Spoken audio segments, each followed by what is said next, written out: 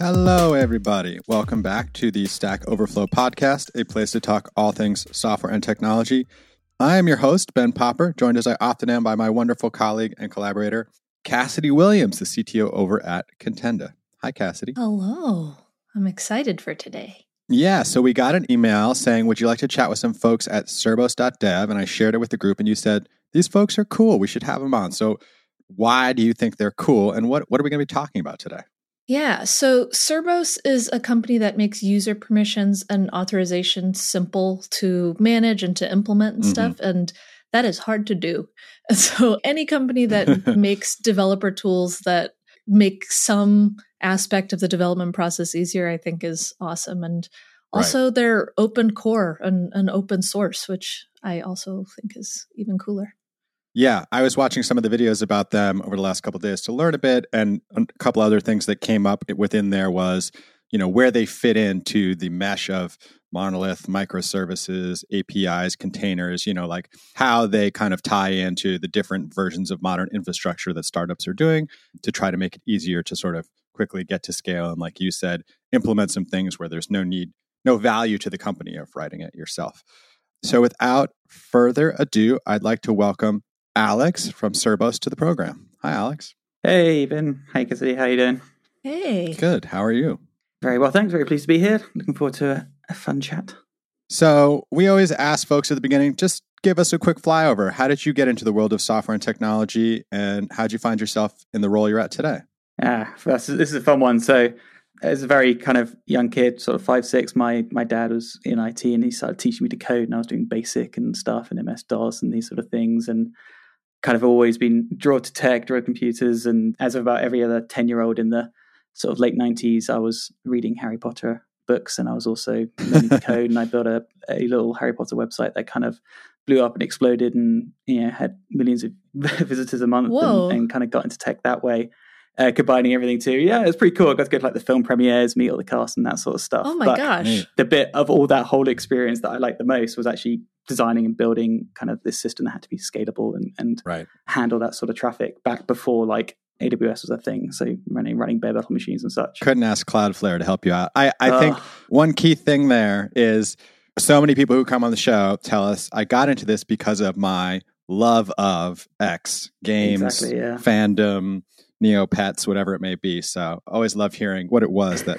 sort of hooked you in and then led you to start to use the technology, learn about the technology, build with the tools. So that's very cool.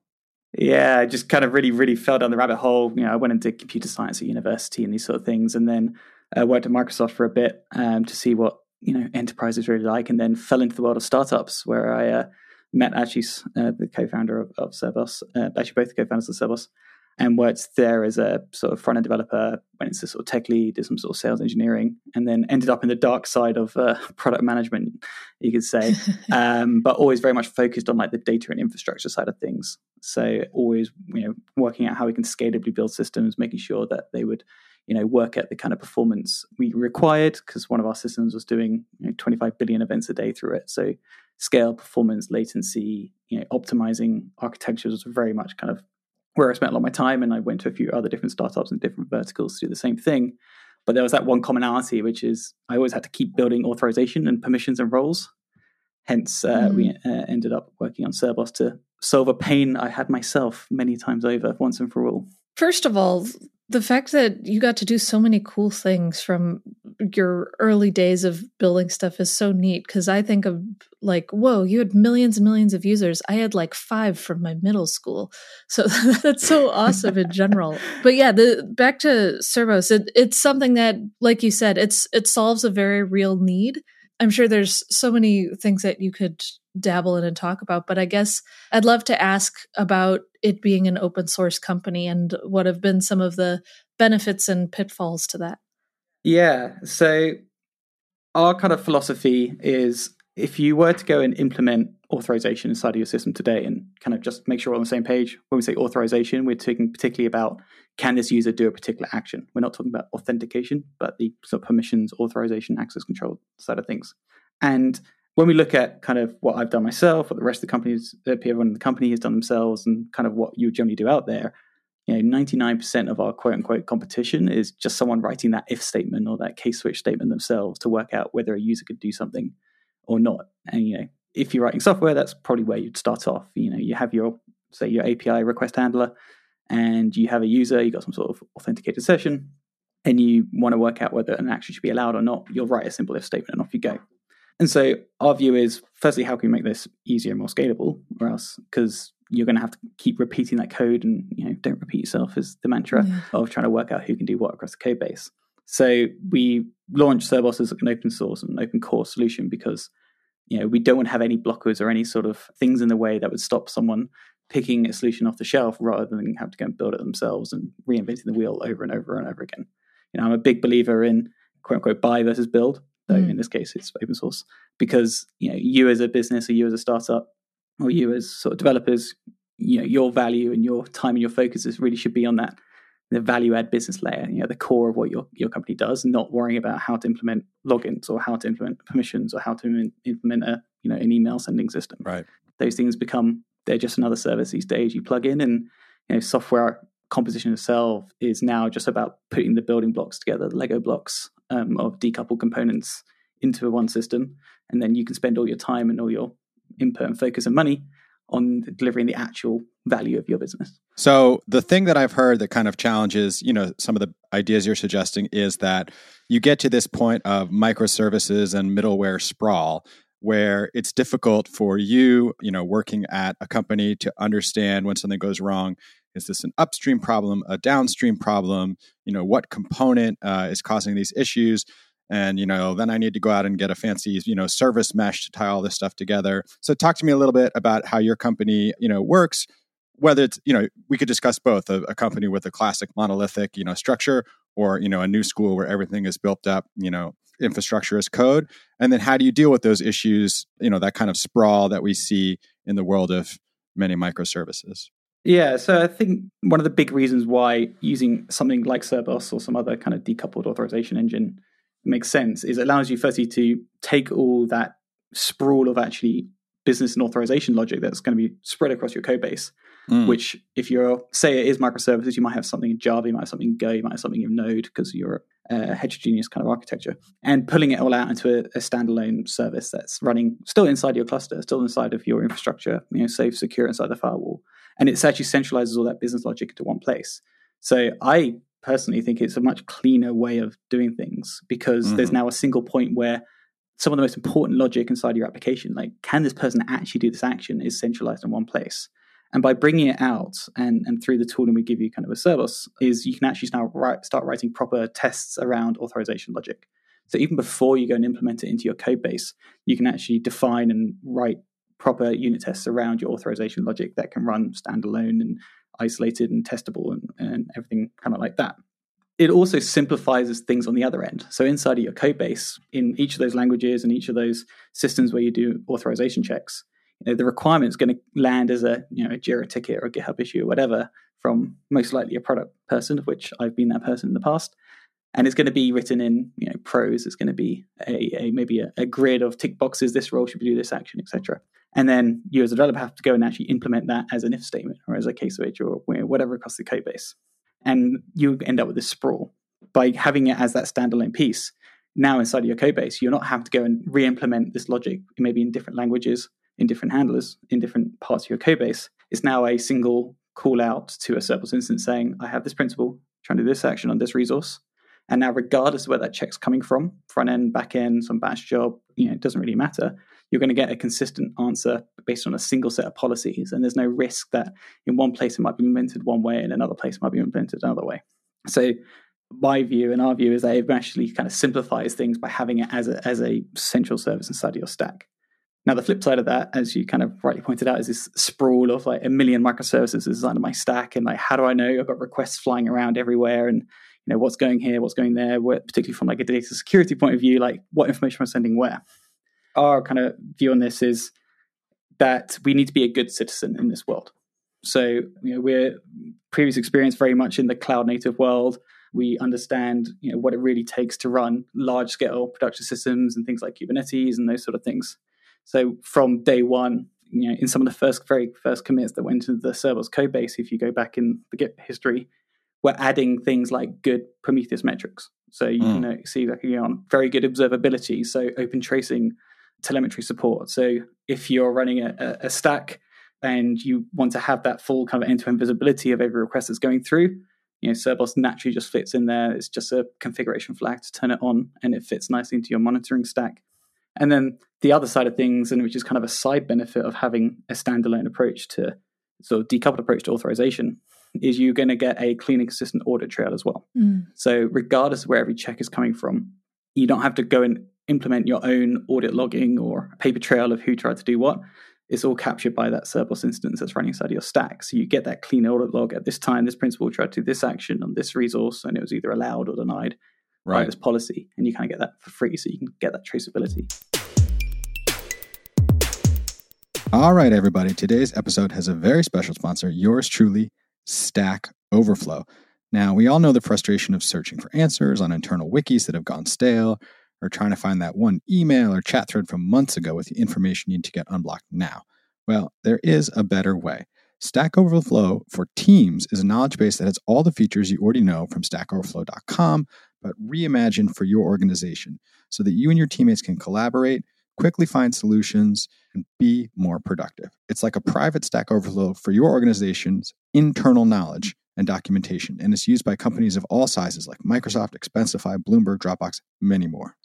You can always try it out for free at s.tk/teamspod. Go over there, let them know the podcast sent you, s.tk/teamspod. If 50 teammates won't cut it, or you need more advanced knowledge management capabilities, head on over to s.tk/teamsplan and use the promo code TEAMSWIN. You'll get a 30% discount on the basic or business plan for your first year, courtesy of the Stack Overflow podcast. All right, spiel over. Let's get on with the show. Cassidy, you've worked at a bunch of big tech companies and at startups. What's been your most pleasant experience? And are there things about Servos you kind of wish you had? I mean, when you hear Alex explaining it, what calls out to you as a working developer?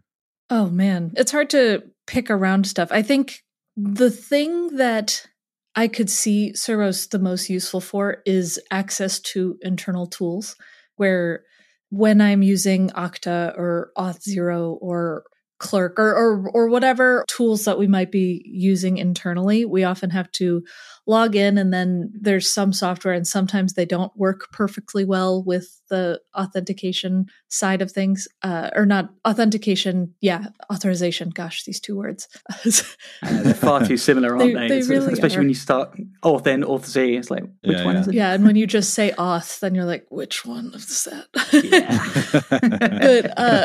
But seeing that, where sometimes we would use softwares where we would say, like, it would be really, really useful if this software actually did integrate with Fusion Auth or Okta or whatever tool that we're using, and we would have to wait for a really long time for that company to be able to implement it. And so I could see something like this being so much easier to implement than some company having to write their own logic from scratch, just because auth is not easy. And it's unfortunately something that everybody has to build. Alex, this is a selfish question because I'm working on a piece related to this, but I'm just curious, as you look out at what's happening in the industry, as you're meeting clients of different sizes, what are you seeing in terms of adoption of the cloud? Is it still mostly big public cloud and people are choosing all the things they can use from that big menu of options? Is it increasingly sort of like more like a private cloud or a hybrid cloud that folks are doing? Or in some cases, are people even bringing things on-prem? And when you have those three sort of, different approaches, how does that impact how you might use like a service like Servos or go about doing auth, your kind of auth, not the other auth? Yeah, great question. I would say, of the 1,000 companies we spoke to over the last year or so, majority are obviously going to be on public cloud. And, lots of AWS, fair amount Google and Azure as well. But what we're seeing is a kind of a willingness to kind of do the extra bit of work to have some level of kind of decoupling from the cloud infrastructure themselves. So using Kubernetes is an obvious one. So you're not necessarily tied to like a native container service, and it gives you some portability. There's some things you just need to use the cloud provider for, load balancers, that sort of thing. But Kubernetes to avoid lock-in, definitely. Exactly. And for some kind of some of our users. So we have like big, heavy regulated industries, finance, insurance, those kind of industries that use Cerberus today. There is some notion of on-prem or kind of on controlled deployment. In fact, one of our users actually like ships physical hardware out in the world and it runs Cerberus on them, which is a fun challenge when you start talking about updates and these sort of things. But yeah, having that kind of abstraction layer on top of the cloud generally is Kubernetes for it, is in there, and that's where we think Cerberus plays very nicely with that, because at the end of the day, Cerberus runs just as a container or a binary inside of your stack. It can run anywhere. It's not coupled to anything. There's no external dependencies because Cerberus itself is completely stateless. So there's no external service that you don't need to provide a database, you don't need to do anything like that. You can run Cerberus in a serverless function if you wanted to, if that's your architecture. So again, that was one of our very early principles, is how can we play nice when we're going through this world that's kind of evolving in terms of how applications are architected and deployed, to make sure it can be as plug and play as possible, regardless of whether you're on-prem, in a cloud, on edge. It needs to kind of work everywhere. And I think that's generally the trend that's happening, this kind of decoupling of core components of systems. You might plug in a cloud provider offering for one thing, you might run a sidecar for another thing, you might push data out to some API for some third thing, but you're not necessarily deeply tied to one particular platform. And if we look at the world right now, where we have all these data protection laws and data locality laws coming in, you need to be able to spin up and control services in different parts of the world and be certain how those things are, and do that very quickly and not take a 2-year project to move. Right. That makes a lot of sense. I love the stateless, decoupled approach to everything, and I think more things should be. It's like the functional programming paradigms and directions of putting things together. And I was actually curious about the stack in which Cerberus is built, because y'all have SDKs for all of the languages like Go and Rust and Python and JavaScript and Java and .NET and Ruby, all of these different things. How is it actually built under the hood? Yeah, so the core of Cerberus, what we call the policy decision point, PDP, is in Go. And that was a decision, obviously, from our experience, but also it has the nice kind of performance characteristics and memory kind of overhead. Yeah. And the ability to run and compile anywhere is kind of a big win for us. And the way kind of Cerberus works is you run the Cerberus container, and that container pulls in policy definitions. So rather than writing in your native application code language your authorization logic, you define it in Cerberus policies, which are YAML. If you're familiar with Kubernetes manifest, they look extremely similar to that. Good developers copy, great developers paste. Appreciate that plug. Appreciate that. To make something that's kind of very familiar, and that's very procedural, and you can test and write around it. And then that Cerberus instance, when it starts up, it pulls down those policies, and then you start using the SDKs or directly with the API, calling it from your application code. So the Cerberus instance itself exposes a gRPC interface. There's an HTTP REST one on top as well. But again, these are all kind of decisions we made for performance. Because unlike authentication, which you can authenticate, you can get a token that's valid for 30 minutes, so you don't need to go and hit an API again. With authorization, it's in the critical path of every request. Every single API call, you want to check whether someone can do something or not. Every single request, you want to check whether permissions are allowed or not. So all the decisions and everything down to the language we're using, the fact it's gRPC rather than anything else as a native interface, the fact that it's YAML that gets compiled to an in-memory representation, which is much faster. These are all kind of those performance decisions. So we have those SDKs, which make it much nicer to interact with the Cerberus gRPC interface. Yeah. There's also the HTTP API if you want to use that as well. And that's kind of how it's architected. We're big fans of Go. We've got some future kind of plans with a managed control plane on top of it that plugs in nicely with that interface as well. Things like predator buffers are defining for absolutely everything inside of the stack going forward. So we have a very clean definition of everything that's occurring, and you can very easily go and extend it if you want, because at the end of the day, it is open source, Apache 2 license. Very cool. Awesome. I know you had something you wanted to share with us, an announcement you made recently. What's coming online, and what should developers be excited about because of it? Yeah, so we've been completely blown away with kind of the adoption of Cerberus in its kind of form, which really is a developer tool. You have to be happy writing YAML, deploying things, setting up log ingestions, CI pipelines for testing policies, etc. And where we're going is we're launching kind of a next offering that sits on top of that, which is a managed Cerberus cloud, which is an environment for you to actually define, test, iterate on cyber policies in a much more of a developer kind of workflow, but then also unlocks the ability to start bringing other parts of your team and organization on board to use it. because we know the people that actually hold the requirements of authorization is not a developer. It's generally a product manager or maybe a security team who aren't maybe happy to go and write YAML files and these sort of things. Don't understand. Which is fair enough. So we're going to be releasing very soon the Cerbos Cloud offering, which is that management control plane and interface for getting more of your team on board. It's a managed CI pipeline. We do a lot of optimizations within it to coordinate rollouts of policy changes across your cluster of resources, things like audit log ingestion, and these kind of areas. So there's a lot to come. We'll be announcing more soon, but cerbos.dev/next is the page you can go to and find out more and sign up for updates. Excellent. As the resident marketer on the call, I appreciate what you're doing for all of us, letting us have a little bit more control, even if we don't know how to work on a YAML file. It's very sweet of you. All right, everybody, it is that time of the show. Let's shout out a member of the Stack Overflow community who came on and helped save a little knowledge from the dustbin of history.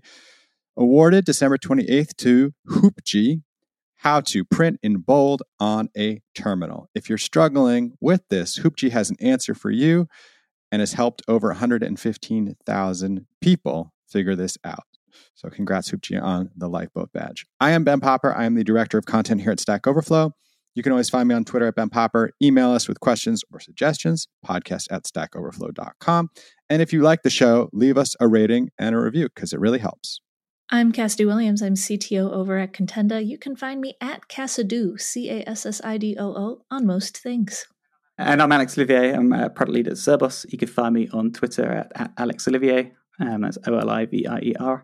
And you can find out more at Cerbos at cerbos.dev. All right, everybody. Thanks for listening, and we will talk to you soon.